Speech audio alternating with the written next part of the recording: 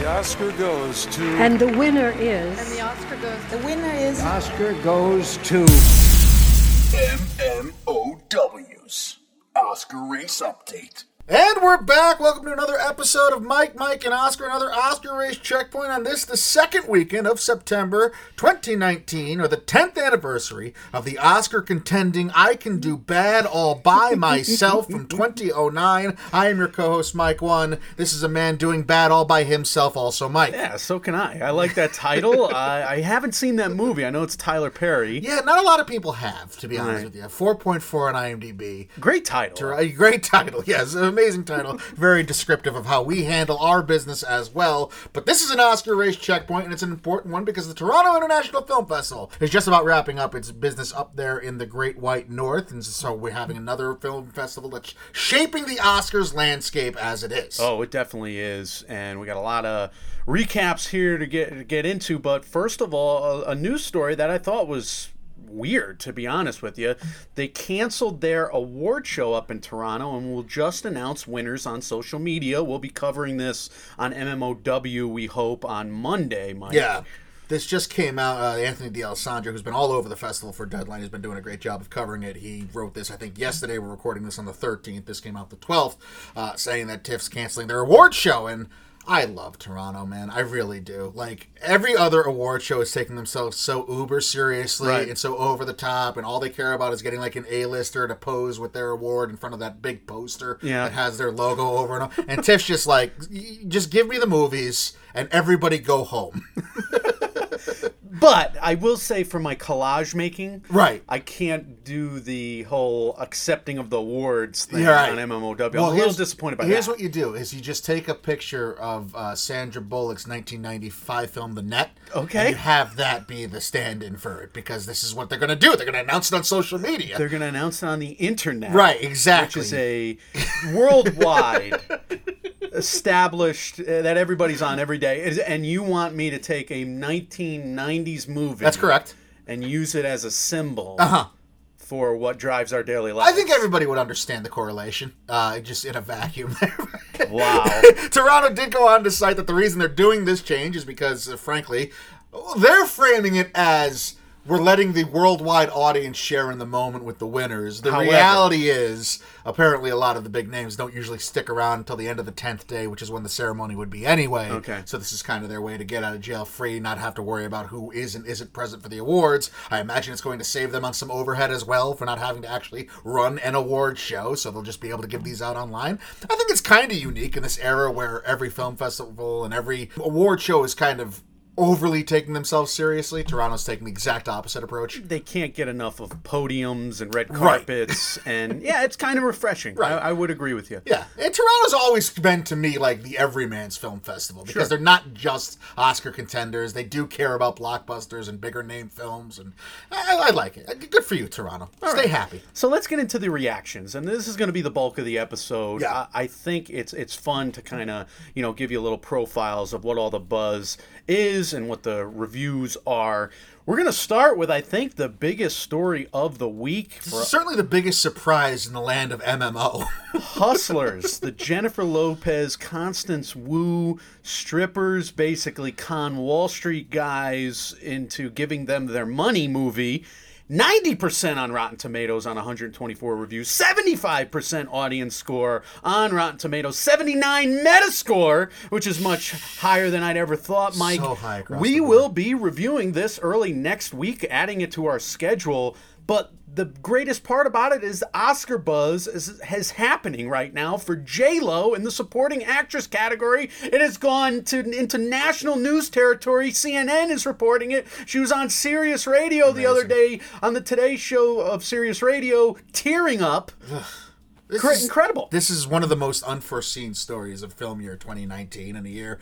Look, we've been warning you. Everyone's saying what a slog 2019's been. It's been so slow to play out. We're in for some major surprises. A sprint. And this is truly the kickoff to a sprint. Absolutely, you're right. You can't predict this coming, right? For Hustlers, no way, of all movies, to get any kind of Oscars recognition. I saw the projections for the film. It's projected to open. The low end is $25 million. Wow. That's what people are expecting, 23 to 25. It could be as high as 30 to 40. The worst part of this Annapurna had this movie. Oh, no. And they gave it up. No. They don't have the rights to this movie anymore. They finally had that hit. That would make up for so many losses. I just read that this morning and my mouth dropped. Oh my goodness. Look, well, when Colby Mack gets out of the theater for his 8th time in a row, though, they might reach that $40 million ceiling. I think. The back of Mack. Yeah. Oh, he put together that dancing video. I think that was just because Hustlers was getting Oscar buzz. He put that out yesterday on Twitter. Okay. Great. I know he's a big J-Lo fan Yes. like we are, and shout out to Colby Mack. At Colby told me so. My God, can you dance, my friend?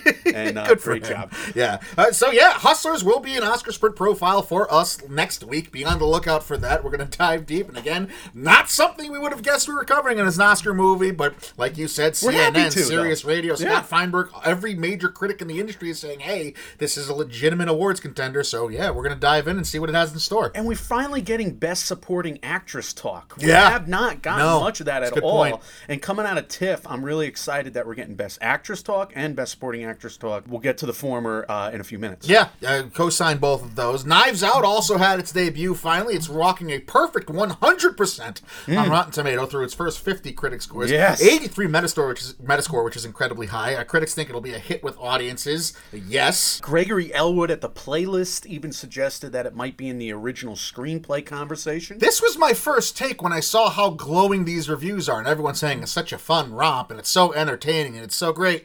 My take is, okay, so nominate it. Like, Right. if it's that good of a movie and it's that universally pleasing, Let's it go. doesn't just have to be a fun movie that we put aside and say it's a popular film. Like, if it's good, nominate it. A lot of people are talking about how it elevates that old, chamber piece, Clue, Agatha Christie. Whodunit type thing, yeah. And that's exactly what you want Of in course. a genre film that could transcend into the Oscar conversation. This is one I can't get. This is probably my most anticipated movie for the rest of the year, either this or Queen and Slim. But I can't wait, and it's a great ensemble. We've been on top of this for a long time. Everybody that's likable looks to be playing a character who is despicable in this movie, at least from the trailers we've seen, so that's a really unique take. Chris Evans couldn't be more smarmy.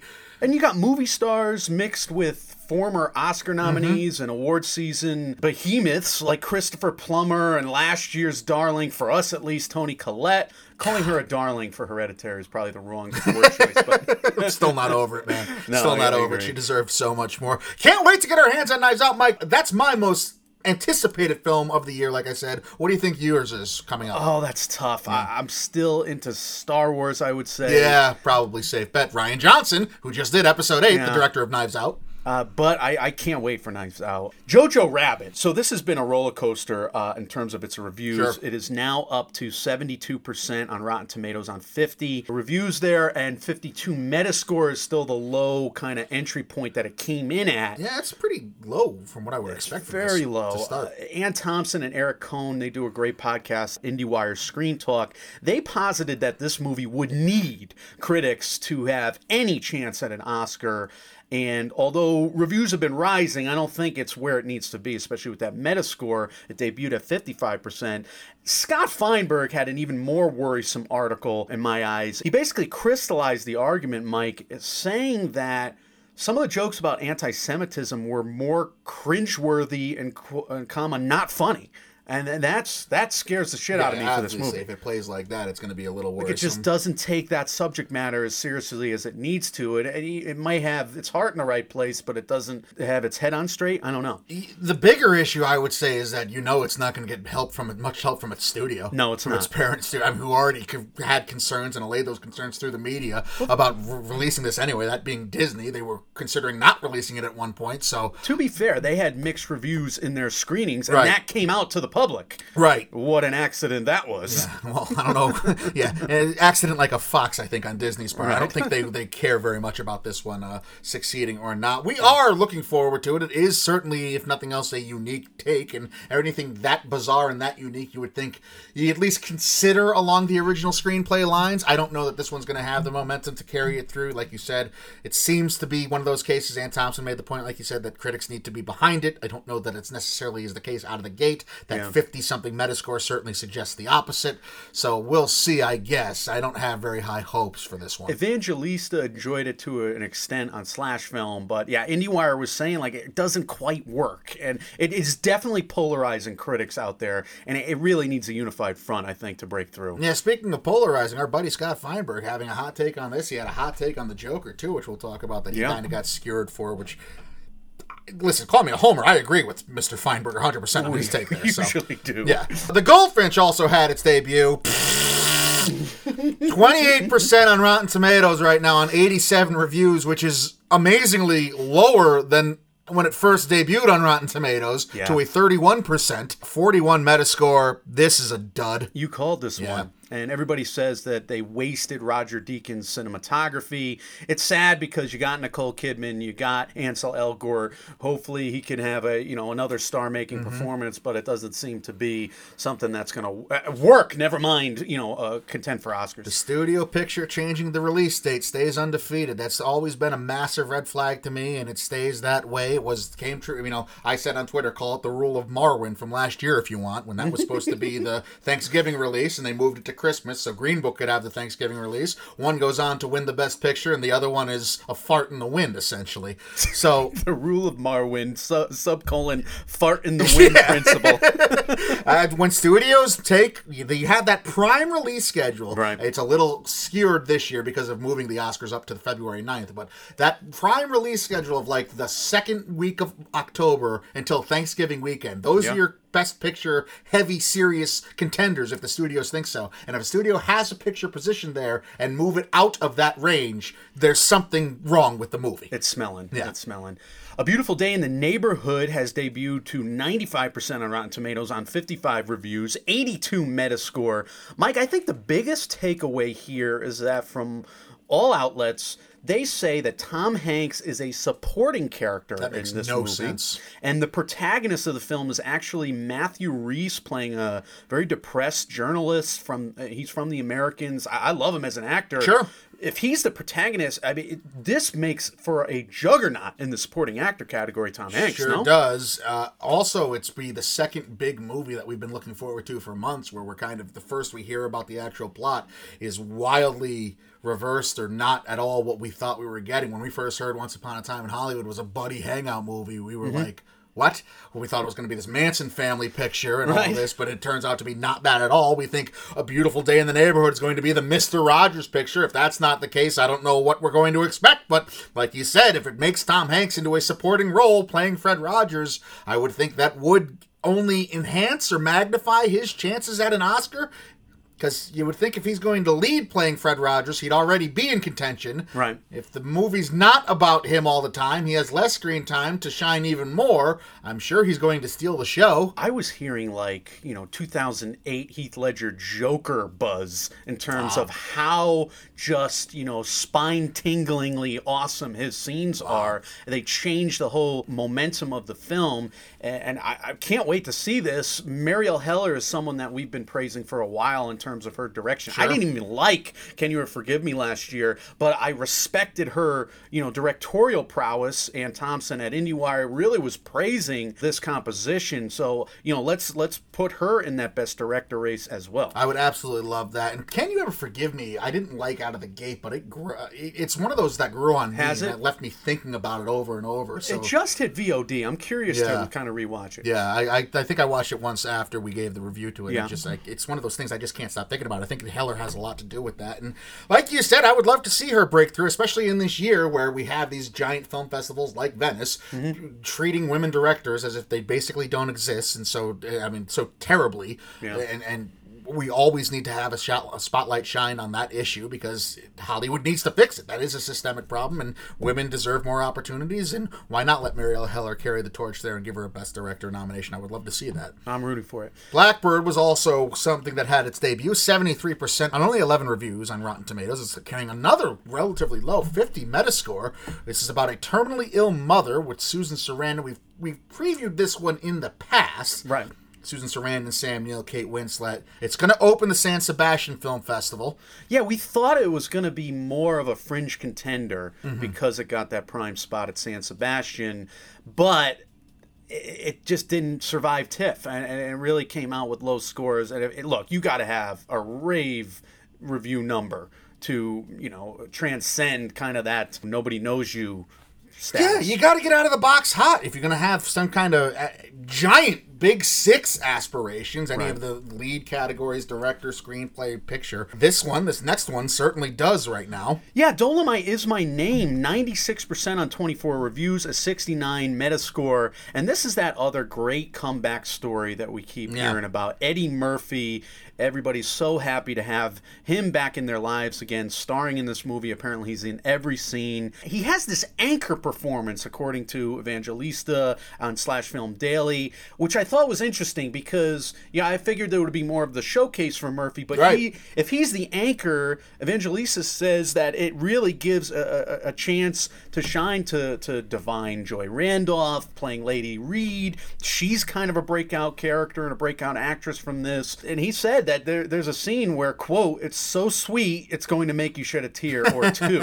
So I'm ready for that. I'm afraid of that, but this is coming towards the end of October. We can't wait to see it. That's not really a surprise to hear that breakdown, because even in the trailer that we did get our hands on and we all saw online, Eddie Murphy's not the one doing like the comedic goods. Like the comedic chops are kind of left to Keegan-Michael Key and Mike Epps, and the heartfelt moment is left to, like you said, to Divine Joy Randolph. She kind of gives a big, or at least a big part of her speech, what we think is going to be a big part of her speech, in that trailer as well. Eddie Murphy is really kind of playing a background role. So if you were to tell me, like, the Mr. Rogers picture, that assessment is attached to Dolomite, I would believe it, where the main character, who we think is going to be the lead actor, is kind of playing a background role, but that's still not the case. It seems like Eddie Murphy's heavily involved in this picture nonetheless. Obviously. Oh, yeah, he's in every scene. I don't know.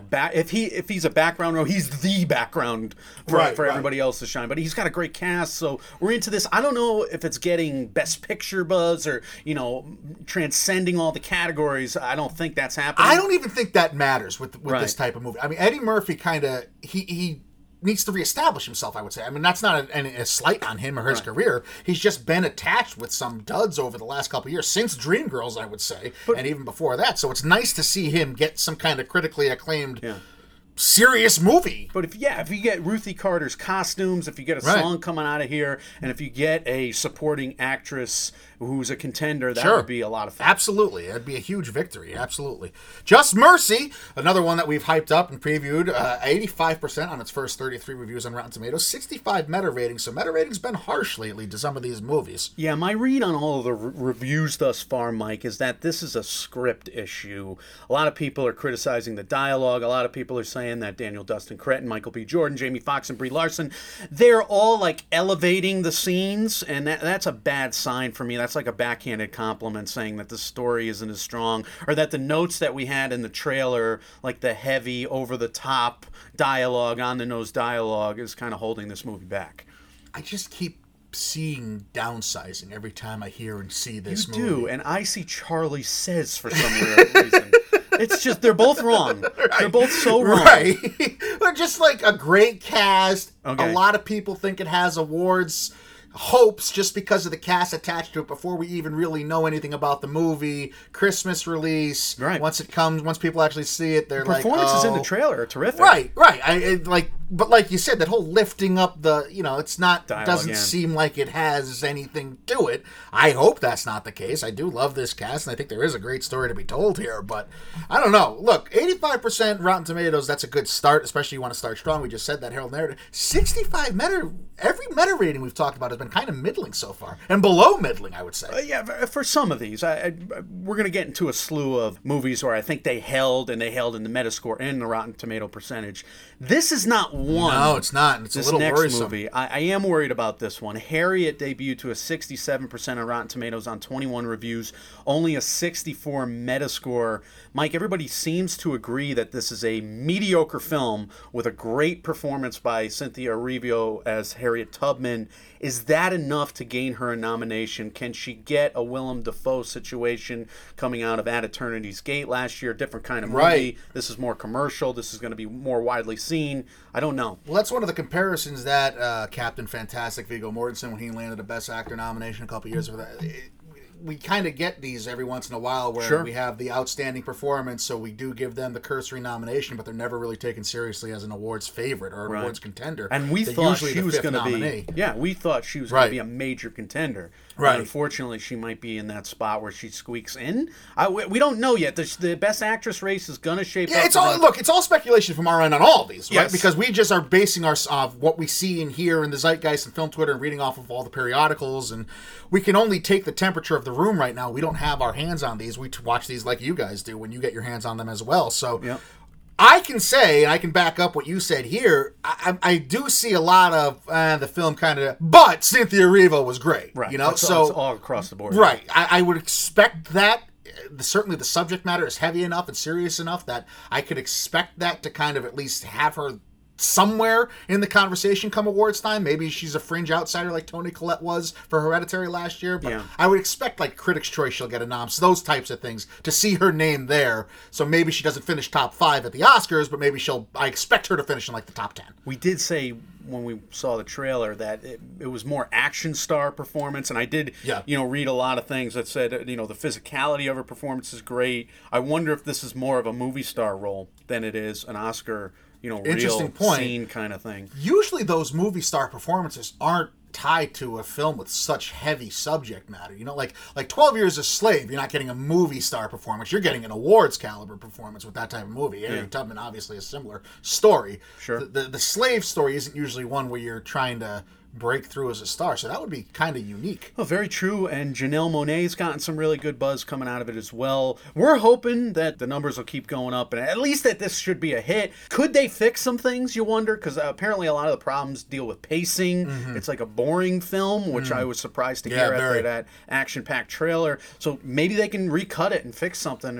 I don't know. Well, it's probably doing better for itself than another supposed awards contender in The Laundromat, which right now has a 53% on Rotten Tomatoes' first 34 critic reviews and another low 58 Metascore. Yeah, Scott Feinberg said, I wouldn't expect much of an awards season presence for The Laundromat. He had a whole article about Netflix not having this as one of their top priorities come awards season. I was surprised by this because when you get Gary Oldman and Antonio Banderas and Meryl Streep, shocked by this, and Steven Soderbergh, shocked. Just the personnel involved. This was supposed to be the one. Oh my goodness! The second one, other than The Irishman. Well, think about where we were. That's the point I was going to make. Like in March, in February, last Thanksgiving, looking forward to 2019. Like, we got the Scorsese picture coming up. We got the Tarantino movie this year. We got a Soderbergh movie with Streep and Gary Oldman. We got we loved Harry at the sound of it last year. Clayton Davis from Awards Circuit was all about that in the 202019 looking forward Oscar predictions after last year's he was in its awards. corner just like we were. Yeah. And now they're all like, what do we have? We got like The Report and The Joker. Those are the ones that are left. All of our gods that we thought 2019 would be built on are kind of getting taken down a peg or two. The 100% accurate mid-year Oscars report. Or no, the beginning. We got to come up with a new name, I guess. And it's sad, but it's true. Steven Soderbergh, again, up and down with his movies. That's a very nice way of putting that. Yes, I agree. And I think he's doing so many that maybe he just can't. That's what happens when you retire, Mike. You go head first into your work. Make 9 movies in 3 years or whatever he's done. Yeah. Mike, Joker has a 76% Rotten Tomatoes score on 91 reviews with a 70 Metascore. Those are much higher than we ever thought possible for this, right? It seems like Joaquin Phoenix everyone's universally expecting him to have something to say in the Best Actor race, if not win it outright at this point. This is the movie that Scott Feinberg, where I alluded to earlier, he had a hot take saying that basically he thinks if the wrong person sees the type of glorification that this movie has within it, it could send the wrong message. He was dragged across Twitter by a lot of people that we follow for this. I happen to agree with him. I don't think he's saying that movies incite violence or video games incite violence. I think he's saying exactly how I surmised it. If the wrong person happens to see this, they could get the wrong message if that message is what these trailers have purported it to be. We're going to have to see it for ourselves, I guess. Box office projections are right now at 80 to 90 million on its opening weekend, so it's supposed to be a hit, Mike. It won Venice. It's gaining steam at Toronto. And we thought it would come back to earth a little bit after Venice, maybe. It did not. It's still the height of conversation in every single podcast out there at all the award season websites. And we're putting it in our hammer spot here in this TIFF overview. I wonder if critics were more just pleasantly surprised by this film on first glance, but I don't think you can take this next wave of reviews and say that about it. If, Ann Thompson is saying, it's a great movie, I loved it. And if all these, heavy hitter critics are watching it and saying, look, I mean, this is a well-made movie. It deserves to be where it's at. It deserves to be in the conversation. It seems to be elevating the superhero genre in many ways, something we've been screaming for films to do and that we've wanted previous films nominated because they've done that. Avengers Endgame, we're going to be rooting for this year as well. Still, I just wonder... I'm a little skeptical, and I love that we have a rewatch series building up to it. I'm a little skeptical that this is going to be a major contender come award season. I think that's going to only help your viewing experience if you maintain that skepticism. Right. Because if you're going with too high expectations, then it's got more work for itself to do to actually meet those expectations Mike, in did the that first place. first trailer troll us in a little bit? Because that was so melodramatic, I thought. I was like, this is going to be terrible. And then the buzz after that first trailer was like, oof. Yeah.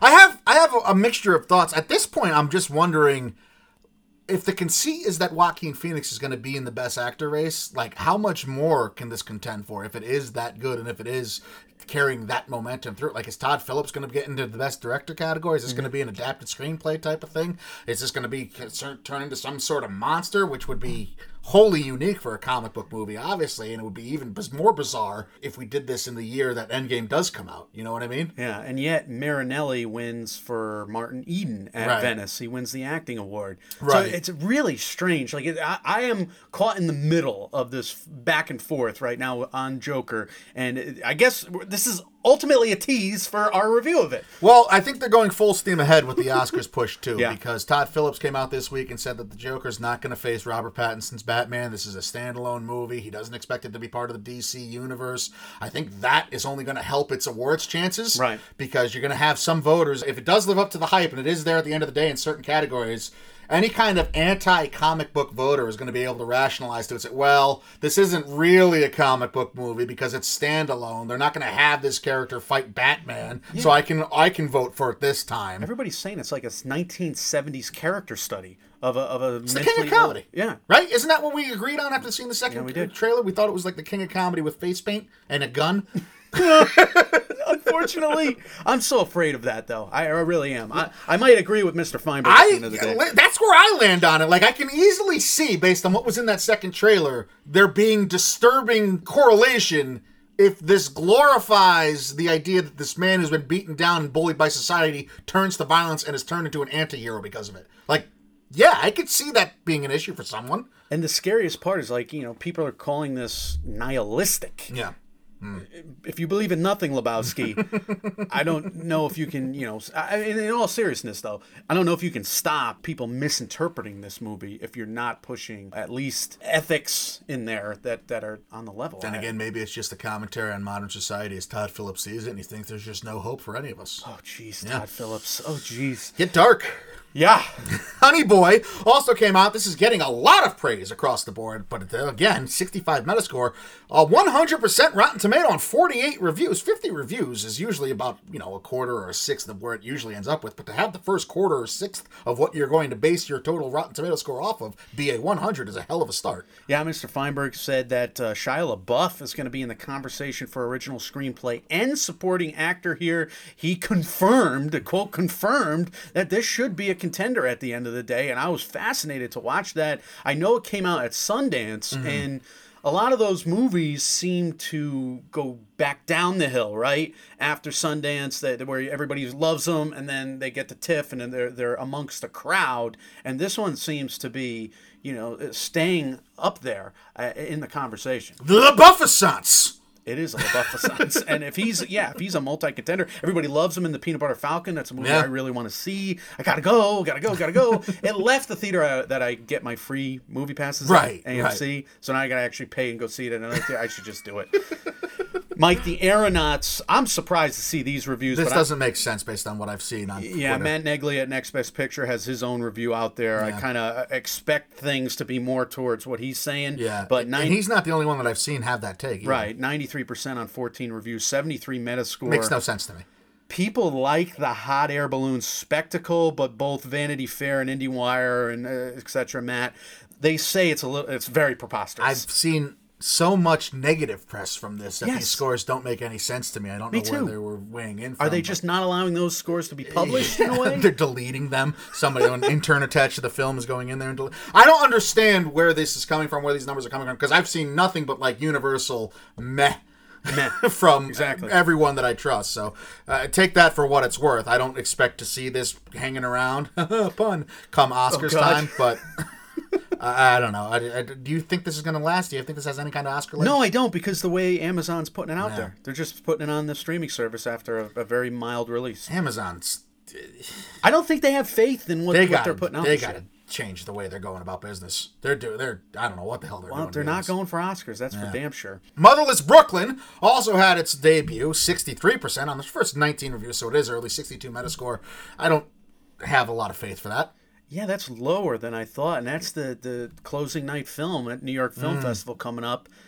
I'm surprised because I figured NYFF would have taken an obvious film and put it in the closing spot. Well, it's not great news, but it's not as disappointing as Lucy in the Sky. 20%, Mike. 20% on 10 reviews, 37 Metascore. This is bad news for Noah Hawley, who I really like as a TV show creator and as a novelist, and FX's Fargo and Legion.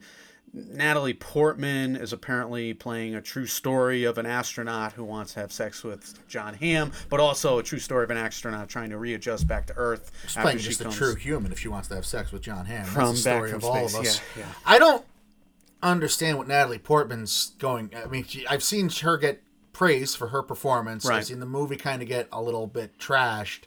This is pretty much the playbook that Vox Lux had last year. I've seen Natalie Portman. Everybody likes her performance, and the movie doesn't live up to expectations.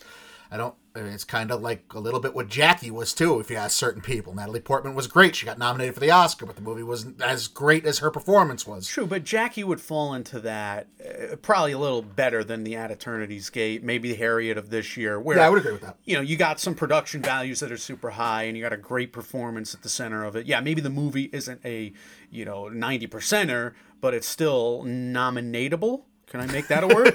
Nominatable. This is basically disqualified. Yeah, I would think so, but I don't know. The Academy certainly likes themselves some Natalie Portman. She doesn't really ever do bad performances. If we're going to talk about Harriet being there, even though the movie doesn't live up to it, I don't know. Maybe it's... We got to see. I know that's kind of a cop-out in all the way we're talking bad about some of these things, and we got to see. We don't know. We're shrugging our shoulders, but I didn't get the impression that this is a 20%er. By your scuttlebutt, though, Fox Searchlight is putting it out, and maybe Disney's not getting behind it. And I wouldn't expect so. Yeah. that if they're not platforming it the right way, it's going to just release with a dud. If it does, it does. The Report. Finally, some happy news that we can kind of start talking about, wrapping up here with. The Report, 79 Metascore, 84% Rotten Tomato on its first 37 reviews. Yeah, I'm really surprised we haven't gotten more raves for Annette Bening here. I think if she was going to be a Best Supporting Actress leader in the clubhouse, we would hear more about her at this stage, right? I haven't seen anything about her either. To be Adam honest with you, Driver is getting most of the buzz here, and everybody's talking about how he's having such a great year between this and Marriage Story. And he's a protagonist of the film, fine. We would hear by now that Annette Bening was going to be, especially with that narrative that she's never won. We would know by now, wouldn't we? Yes, but isn't both supporting It's open, wide open. They're just like nothing. I mean, Tom Hanks, we can talk about that if you want. And J-Lo as well, we can talk about if you want. But like, those are the first names of any concreteness for those either category. Other than maybe Margot Robbie, but even and Brad Pitt as well. Yeah. I mean, but they're wide open, like you said. So let's get to a bunch of contenders now whose scores seem to be holding, Mike. Marriage Story continues to draw high marks, 100% on 51 reviews, 95 Metascore. It basically just charmed another film festival. It's going to win Best Picture, isn't it? You think so? Judy will begin its limited release schedule soon at the end of September, and its scores are not disqualifying, not even close. To me, that's the big news. 66 Metascore, 87% on 31 reviews. So far, so okay? This has the highest mountain to climb in terms of me buying that this is going to be an Oscar contender at the end. But I do like the fact that Ann Thompson wrote a big article saying that basically the Best Actress race at this early stage, she framed it between Renee Zellweger and Scarlett Johansson from those two films. And I just love seeing Best Actress buzz already. It seems like everything's been, Best Actor centric thus far, and for good reason with Leo and Joaquin, etc. But this is good. Now we're starting to get some shape to that Best Actress race. Lupita Nyong'o canceled her IndieWire subscription after that article. I agree. I'm rooting for Lupita. But here's the good news about all this, Mike. With so many faux contenders now deemed pretenders, movies like Us, Avengers Endgame, The Farewell. Things that have come out that we actually see and know are decent. They will come back. They're better than decent, to the top. according to us. Yeah, I agree. Go back to our Oscar Sprint Profile playlist to pitch that again. Yeah. But okay, let's continue this. Parasite is still wowing people, Mike. So if everything else is falling by the wayside, is Parasite going to have a chance to actually make some noise in Best Picture? Yeah, I think so. 100% Rotten Tomatoes, 96 reviews, 91 Metascore. I'll be honest, this is the only movie that I've heard universally loved so far. I could see it. Joon-ho Bong is incredible. He's got the filmography that's been knocking on the door forever, and he's been, by all accounts, campaigning in his own charming way at Telluride, going in and out of screenings, meeting and talking to everybody over there. And I think this movie is already, and you can't say this about many films, it is already creating this resume. And I don't know if it's eligible for the Audience Award at TIFF, but I wouldn't be surprised if it comes out of TIFF with something and it continues to build momentum. That'd be interesting, too. I don't know if it is either. We should have done our research there, but if it does win something at TIFF, won something at, Cannes? Yeah. What's the legacy of success for something that's been able to score at these major film festivals along the way, and how it does in the Best Picture race? 8.5 on IMDb on almost 27,000 reviews, too. Very, very high scores across the board. Like I said, the lone picture thus far that I've seen not a bad word written about. Yeah, I agree. I think it's going to be a contender. It's just quacking like an Oscar duck right now. Ford v Ferrari, 86% on 36 reviews. 72 Metascore is a little worrisome, even though that's not necessarily disqualifying in terms of Best Pictures. Well, 72 is kind of the range of a compromise candidate in a year where we don't have anything that's a steadfast Best Picture leader. Shape of Water, these types of years where everything comes back to the pack, we kind of have this fourth or fifth pick that actually ends up winning the trophy.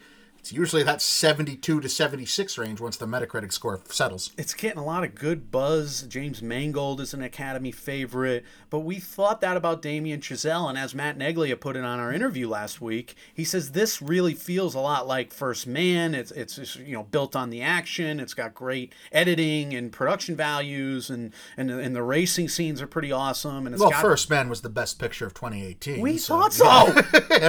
Everybody's wrong. I'm sorry. Will we love this? But somehow it pisses people off. I have no idea. I wonder if this is more of a pretender and it's just maybe a production value thing. I think the story of this is going to be written soon because if it grabs any kind of momentum early with critics, which it started to, we're going to see if it actually plays out, but I can see Disney getting behind this one because they have the rights to this. And it may not have pushing this. And if a backlash like First Man did. And if critics abandon it, I can see Disney just throwing their hands up again with another Fox property and saying, never mind. But I think this is also, set to make some money, right? They think it's going to make some money. I hope it does. It didn't have the bloated budget that maybe First Man had. Yeah, I certainly hope it does because those are the types of movies that need to make money. And it has a better release date, I think, too. Right, mid-November. Portrait of a Lady on Fire, 98% on 56 reviews, a 93 Metascore. We're going to review the trailer in a few minutes. This is holding. It's a little weird that Parasite has had so much regard and acclaim, and this one has equal scores, probably equal success right now. I mean, it had success at Cannes, and I just don't hear a lot about it. I don't see a lot about it. More artistic, perhaps? I hope it's not for the subject matter. I mean, a lesbian romance should be just up there with anything else. Sure. I mean, we would say so. I hope that's not the reason. Hopefully it's not, and I don't think it is. I'm not saying that. Maybe it is a best screenplay, Right. dark horse at the end of the day. I'm rooting for Adele Haenel to get into a conversation, especially with these wide open supporting actress and actress Sure. races at the moment. We'll see, but the buzz is holding in terms of the critical acclaim, Right, at least. right. So it's staying alive. It is in high regard, just not as a big of a talking point, I guess, as Parasite has been. But yeah, you're absolutely right. But that's our rundown of these TIFF films. We're going to cover that audience award soon, so listen to our MMOW this Monday. We got some acquisitions at TIFF too, and I thought that some of this was really interesting, Mike. Bleecker Street acquired Military Wives with Kristen Scott Thomas and Sharon Horgan. I love that Sharon Horgan from Catastrophe on Amazon's doing a serious film, and Kristen Scott Thomas has been great in everything. Listen, I saw this. I read this article. I have no take on this whatsoever. Really? I was trying to come up with something to say about it, and I just have nothing. So this there's nothing happened. But this happened, and Bleecker Street, we'll see. I can confirm this happened. That's my take. Amazon bought Riz Ahmed's Sound of Metal, 93%, 87 Metascore. When will they release it is my question. It's got a lot of high marks from people who have seen it. Amazon is in desperate need of an awards contender, and they can't keep spending money at these film festivals and turning out these things, the aeronauts, that, apparently they're paying people to mark well on these critic sites because the actual critics that have seen it are talking badly about it. Harsh. They need something to do well. It is a little harsh and obviously tongue-in-cheek on my part there, but Riz Ahmed, he does well in everything he's doing. Sure. People think that he has best actor qualities and chances from this movie. I would expect this to be a 2020 movie. I don't expect them to release it in 2019. We'll see. I guess they still have a month or so if they want to schedule it somewhere. Yeah, we don't know. Yeah. We don't know. Luca Marinelli's Martin Eden, it won that acting award at Venice. That was bought by Kino Lorber. It's only gained a 64% on Rotten Tomatoes thus far. Yeah, and it also carries a low 51 meta rating. I don't expect this to be a heavy contender. This will probably be the last we talk about it. And yet the performance beat Joaquin at Venice. Does Venice know what they're doing at all? That's what I'm worried about. I'm right about my conspiracy theory that I pitched about Venice last week, is what happened. I'm exactly right. I think you're I'm right. a genius. Well, it's human nature. You read human nature. I agree with that. IFC bought True History of the Kelly Gang. This has Thomasin McKenzie, Charlie Hunnam, Russell Crowe, Nicholas Hoult, and George McKay as Ned Kelly. 84 Metascore, 82% on 11 reviews. This is a great, harrowing story in the Australian outback, Mike. Great cast, too. A lot of people that we enjoy their work of. This is a Justin Kurzel film. He's the director. He directed Michael Fassbender in both Macbeth and the Assassin's Creed movie. Oh, that Macbeth. I mean, you got to be such a hardcore Shakespeare nut to like that movie. Number one. I've never seen it, yeah. It is so quiet, and then the score is so loud. I hate when movies do that. That was infuriating. I really do not like that. It's one of the more boring Shakespeare movies that I've seen in a while. Maybe I had to, if I watched it with a class, maybe I would have a chance at liking it. It drove me nuts, that movie. Well, Assassin's Creed didn't fare much better in terms of critic scores, but this one has high marks early, and the Hollywood Reporter is reporting that IFC is going to distribute this in 2020, so this is something to keep an eye on for next year's Academy Awards. Yeah, unlikely though, right? But usually when they're bought and announced at this stage, they're probably coming out in the spring or something. Right. So that's our recap of TIFF. That's quite the recap. That was quite the recap, but TIFF is quite the film festival. It's one of the major ones. They do, like we say, they cover blockbusters, fan favorites, as well as these awards contenders. They always are shaping the Oscars narrative, so it's nice to see. We got to get our asses up there one day. It's a shame that I'm not allowed outside of this state for legal reasons. No, that's a lie. But I would love to go to Toronto someday, bring Mike and Oscar up to TIFF and see these films live. It's literally, to me, look, I know people love the film festival circuit and all that. It's the only film festival that I'm like, God, I really need to go. I need to go. Yeah, you know? 300 As beautiful as Matt Neglia may tell you I'd sound last week, I still am just like, I gotta get to Canada. You want to hike between mountains and run from bears. I'm a sedentary man, you know? Yeah, you can Uber up in Toronto. There. Right, exactly. So, some more film festival news. Kristen Stewart is going to receive the Golden Eye Award at the Zurich Film Festival, this accompanying her role in Seberg, Mike. So, Zurich released a press release saying that they're awarding Kristen Stewart for her penchant of choosing to work with independent filmmakers on artistically driven projects instead of having gone to blockbusters like she could have done after Twilight. Mm-hmm. Jake Gyllenhaal and Andrew Garfield have also previously won this award, though. So This story, again, the star of the upcoming Charlie's Angels is being rewarded for picking independent art films by being given the same award as Mysterio and The Amazing Spider-Man. Yeah, it's a little strange. It's like, just praise her for being a great actress. Exactly. That's what I would say. And a like, great she's advocate. awesome. Like, right. Why do you have to... I mean, I guess they're going for headlines there. And they got them, because we covered We're it. talking about it. Yeah.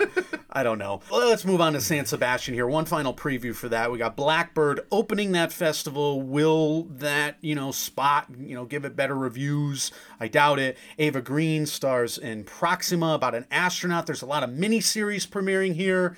Doesn't seem like this festival is going to hold a lot of weight, even though we're kind of, shouting it out in the past. Listen to the previous Oscar race checkpoints to hear a larger overview of the festival. But you never know. I mean, tune in next week. Maybe we'll have something for you that starts on the 20th. I would love to get a director of one of these film festivals on and just pick their brain about the process of getting these pictures in to start and finish their festivals, because it's got to be a lot of speculation if it's not just a lot of doing someone a favor or playing nice with someone you're close to. You know what I mean? Like, it's got to be a lot of, we think this could have Oscars legs. It's available to us. Let's gamble on it. And Blackbird is something that, in a vacuum, a Susan Sarandon ill mother picture with a great cast supporting her sounds like something that could conceivably be an Oscars picture. But it doesn't seem like the early reports and the early scores are going to hold that up. So I wonder at what point, if you're running these festivals and you've made these decisions, at what point do you you throw your hands up? Well, we tried. Next year, let's try it again. Wouldn't everybody want to go to San Sebastian for a film Sure. festival? Like, to me, that's the one that I want to go to. Yeah. Just go live on the beach, pick your feet up. I may not come back. Down there in Puerto Rico, just you with a fluffy Hawaiian shirt flapping in the breeze. I don't even need a passport. I do very well there.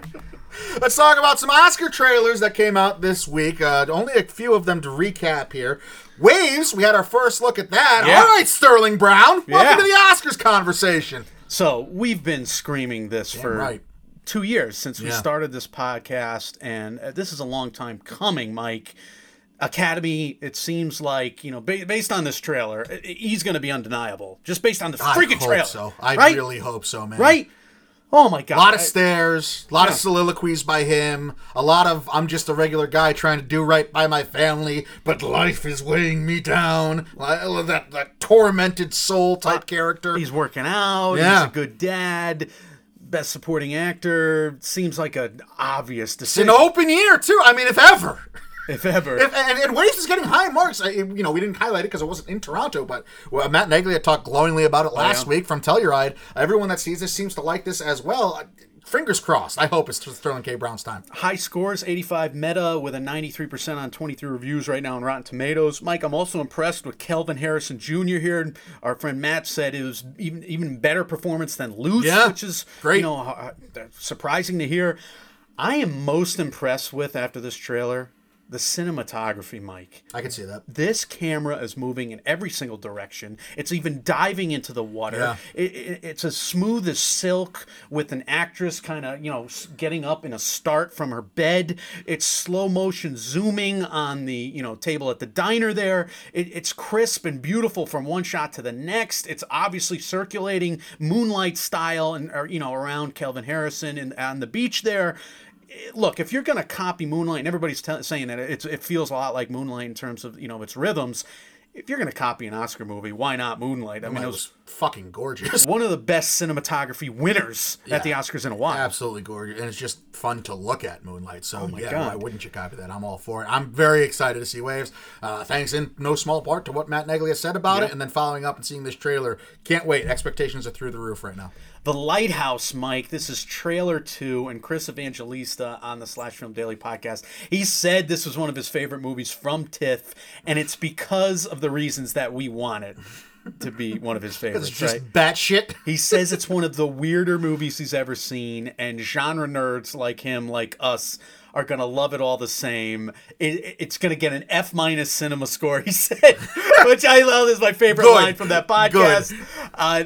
I can't wait to see this, but what is this movie about, Mike? We're supposed to get more plot in trailer 2. We don't get any of that here. I have 2 thoughts about this scene. And in this trailer, it's Willem Dafoe and Robert Pattinson just saying what back and forth until they lose their minds. My first thought is Stone Cold Steve Austin in the Yeah. early 2000s. This is his gimmick. He was cutting a promo, and the crowd would say, "What?" And he would answer, and then, "What?" And it's just back and forth forever. So do you think Robert Eggers did this on purpose, or this is in his subconscious? I think and he's it's like, buried there, and he's- it came out. He's editing and writing the script, and he's just wearing the Austin 316 T-shirt and giggling to himself, and like holding his hand up, and his brother's throwing him a beer. It's I think deliberate. that's that's deliberate. what happened. No, I don't know. I thought that was funny, but secondly, imagine writing that dialogue. And, like, having your intern or somebody working on the movie finding those 4 pages of just alternating whats. It's like, you think you've gone full Shining. Like, all work and no play makes Jack a dull what, you know? The guy would have lost his mind. Had to have, like, 3 pages of alternating whats. Samuel Jackson must be watching this trailer and just losing his wigwam. I'm still as much in the dark, like the black and white cinematography here, as I was after the first trailer. And I don't think I'm mad about that, though, Mike, because I want this to be the puzzler. I want this to be the weird genre movie. Well, I got bad news for you. I Yeah. figured this out. Here's Okay. my question. Who do you think is the imaginary one? Because one of them, I imagine this is going to be about a guy who lost his mind and he has a fake friend that he created. I'm guessing the younger man, Yeah, I think so too.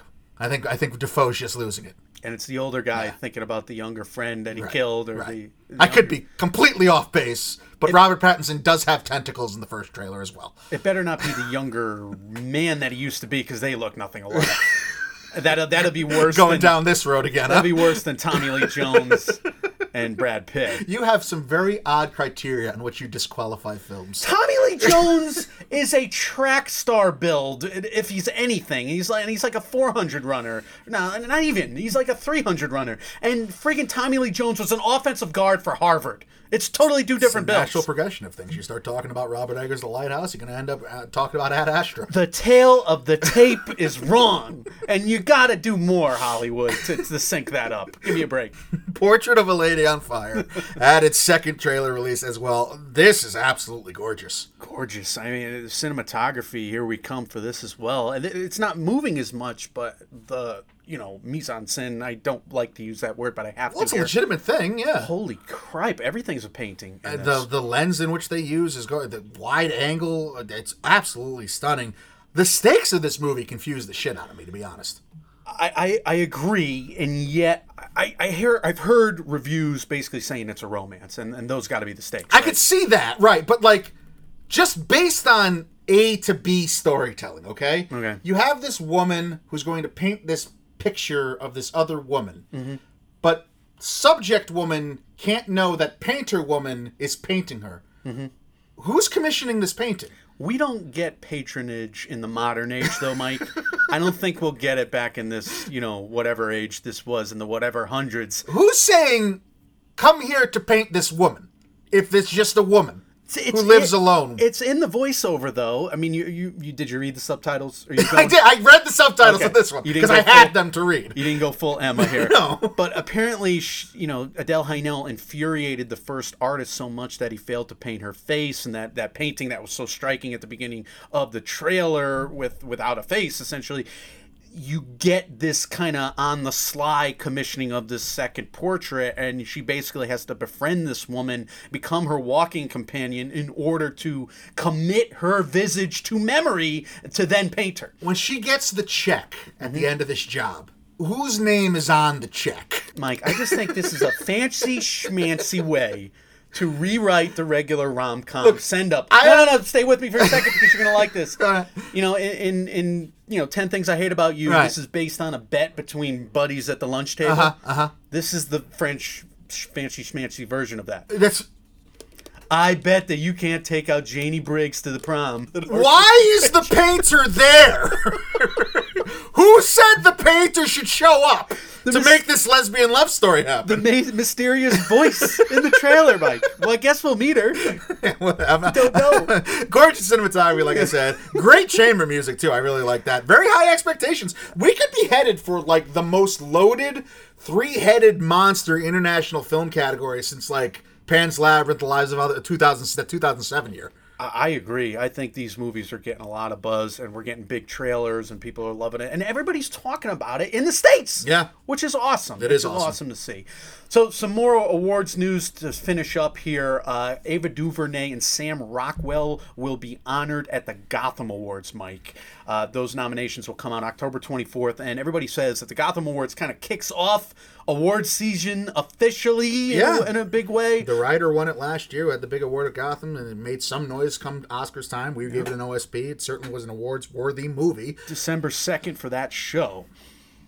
I know Gotham Awards only do low-budget movies. Right. Under $20 million, I think, is the tent. I know that's Indie right? Spirit. I don't know. Okay. I think you're right. We'll know by December 2nd. Right. There's nothing more appropriate to me for the Gotham Awards in New York City to reward Ava DuVernay after what she did this year in shining that spotlight on the colloquially and wrongly named Central Park 5 group. Right. But I understand it's a television show. It's a Netflix miniseries, so it's not a movie. But 11 or 12 Emmy noms. Right, but it makes a lot of sense that the city of New York should reward her for her work there. Because that's a huge undertaking, like you said.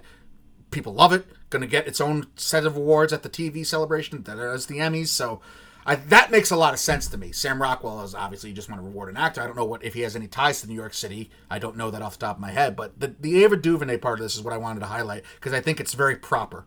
I totally agree. She's been incredible for years, and she deserves this. And it's great. It's great because of the fact that she's such a huge presence at the Emmys this year. Right. And we're rooting for her. Sure. And I just, she's been an advocate.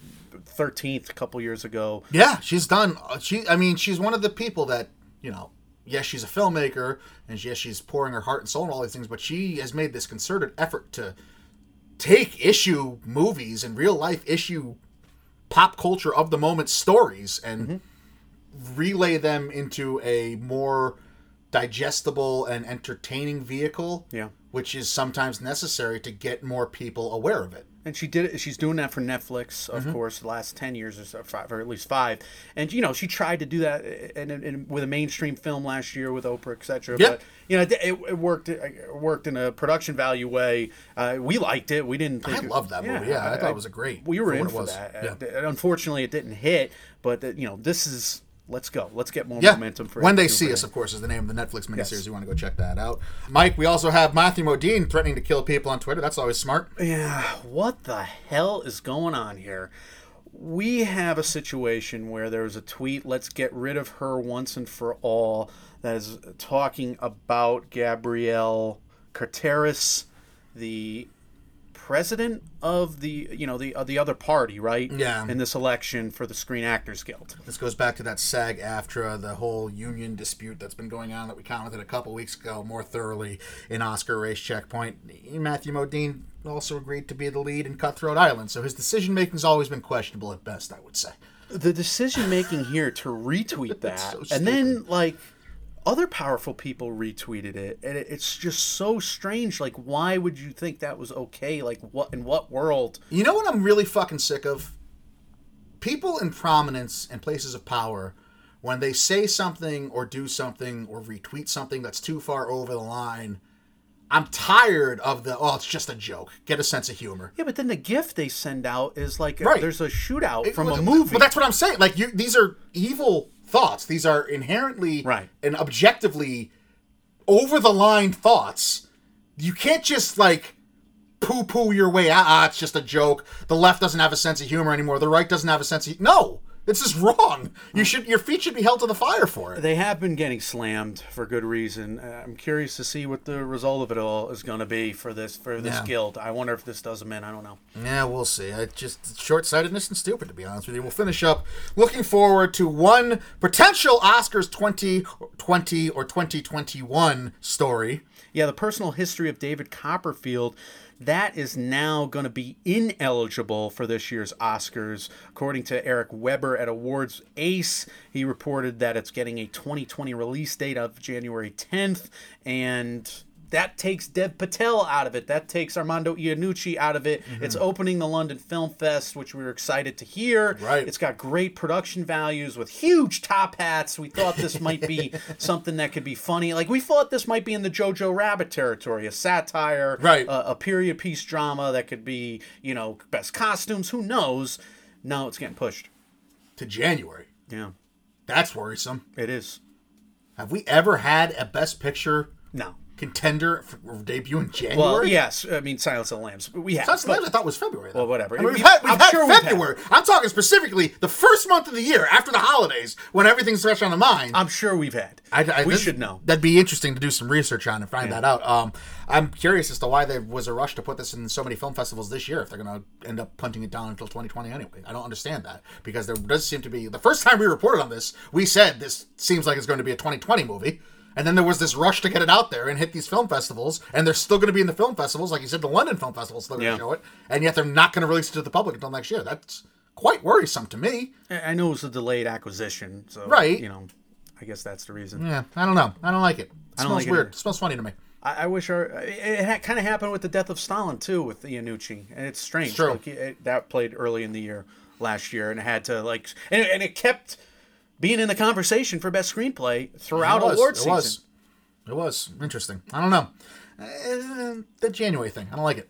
All right. No. We'll wrap up here. Oscar Race Checkpoint, another one in the books for you. That will wrap up and put the bow on. Well, not quite put the bow on, I guess, but it'll do most of the wrapping for the package that is the Toronto International Film Festival. We'll put the bow on it in MMO Weekly when we can discuss who finally won the Grolsch Award. Took me only 18 times to say that correctly, which I still probably said it incorrectly.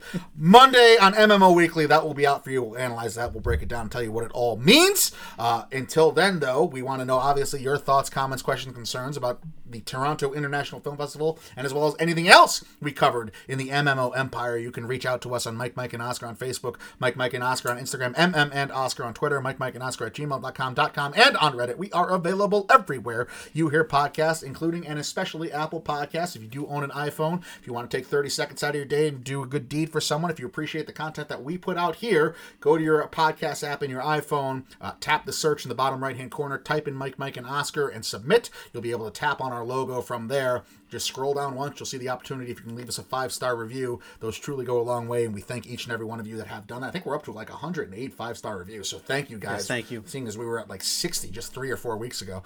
You guys have been awesome at that. If you want to leave a comment as well, feel free to do that. Maybe we'll even read it out live during an episode. Michael, what are some words of wisdom for these fine people, and what is coming next from MMO? It's wise to start reviewing movies, Mike. And we got a ton of Oscar Sprint profiles on the schedule right now. We just put one out on Downton Abbey last night, and we're excited to do Hustlers. Yeah, that review in Downton Abbey is not what you think it is. It's fun. You should check it out. A lot of people sincerely love it. say that. I've been getting a lot of praise for it this morning, and not just from my mom.